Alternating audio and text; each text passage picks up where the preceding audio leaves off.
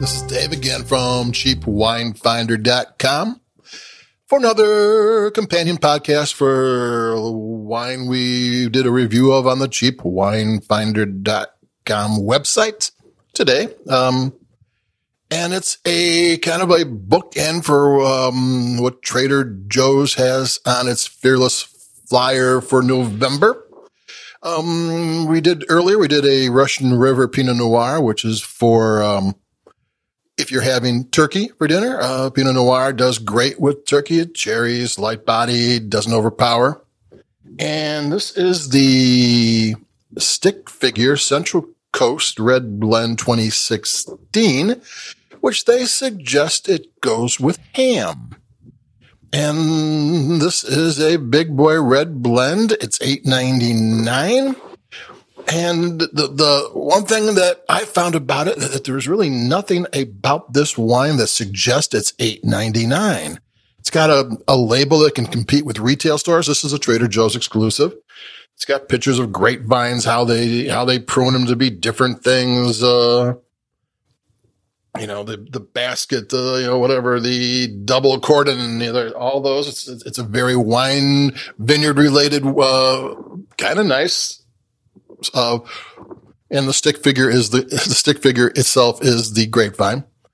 It's a heavy bottle, kind of like a Napa Cabernet Sauvignon bottle. And this is $8.99 Trader Joe's limited edition wine. And what's in there in the bottle itself is kind of a really nice big blend. It's got some oak aging to it. They don't say what's what, but this is a 2016 and this is going to be 2020 in a month and a half. So this has some aging to it, and it's got a lot of flavors that suggest oak. So that's another thing.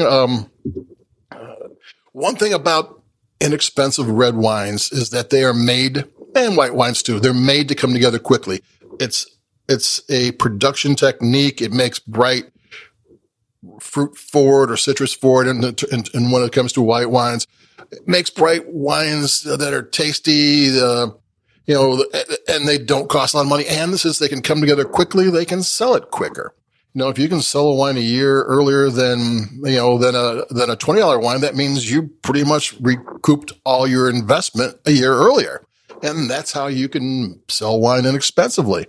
So when you have an $8.99 red wine that is made like the more expensive wines, because it's 2016, it's got a lot of oak. It obviously didn't come together quickly because it's been 3 years since then. That's not quick when it comes to wine. And especially that's a pretty good length of time with drink it now wines. I mean, wines that are supposed to be aged, that's another story, and they can still go on for a while before they sell them. But drink it now, 2016 is legit.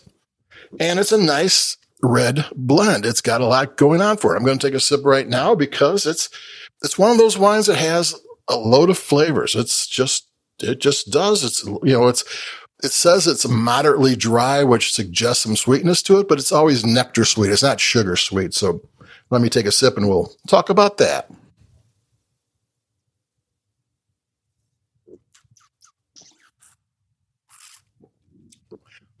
Yeah, it's got black cherries, and some spice and some molasses and some licorice and some black pepper and some spice. And it's got a lot of flavors. The mid palate has pretty much as much going on as the body of wine, which is a nice thing. Sometimes the mid palates are, they're just a little bit more than what the body of the wine is. This is like full, medium to full bodied wine. It keeps on going. It doesn't just shut down after the first burst of energy.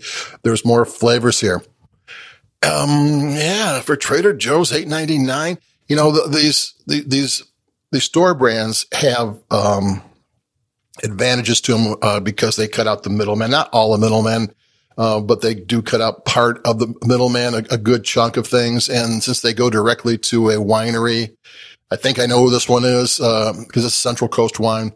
And they say they use a selection of cold weather vineyards and warm weather vineyards, and you kind of can taste it. There's a lot going on in the wine. But because they go directly to the the winery and they pay up front, they get a better price than, otherwise the winery has to wait a year or more to get their money back. You get paid up front. Oh, they can cut you a deal. You cut out a lot of what the middleman does and you make some money up there. So this isn't really a $8.99 wine. It would have in the store, it would sell for, it's hard to say how much more, but it would sell for more money. And it does taste that way. I mean, this is a $8.99 wine that looks good. It tastes good. I don't know if I would necessarily put this with ham. I mean, I guess if there was a lot of bold things on the table, sausage and these casseroles with cheesy casseroles, yeah, maybe then, because there's a lot of flavor here, and you're going to need some flavor to stand up to this too. So it depends on what you're doing. I was kind of thinking when I was doing the review that this would be a terrific wine to drink after the meal. Everybody sits down, they relax and grab a glass, and you start talking about old times and the year that gone by, and maybe put the game on, and this would go well. It's got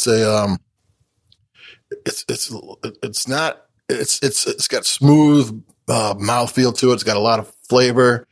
I mean, it's not a challenging wine. All the flavors are kind of easy to decipher. It tastes good. A nice glass would go a long way and kind of get the conversation going. And yeah, if you want to put it with ham too, all power to you, but I kind of like drinking this, and I'm drinking it now, and I'm going to have one more sip, then I'll say goodbye. I've said all I need to say. If you're thinking about ham for Thanksgiving, and you want to go under $10 and still have a great wine, it's not a bad choice. I'm going to take a sip again.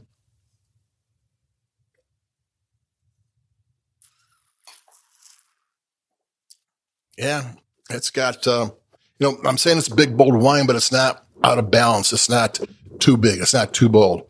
It just has flavor, and it just has some body. And that's what you want in a red wine. And you don't always find it for $8.99. So it's good, man. You get a good deal. What's wrong with a good deal? What's wrong with a good wine? What's wrong with the holidays? Nothing. So that's it for me. And for a couple of days, we've got a lot to do because there's a lot of celebrating coming up, and we want to help you out with that, and we will. And so that's it for me. Keep it cheap. Adios, and we'll come together and talk in a day or two. Bye-bye.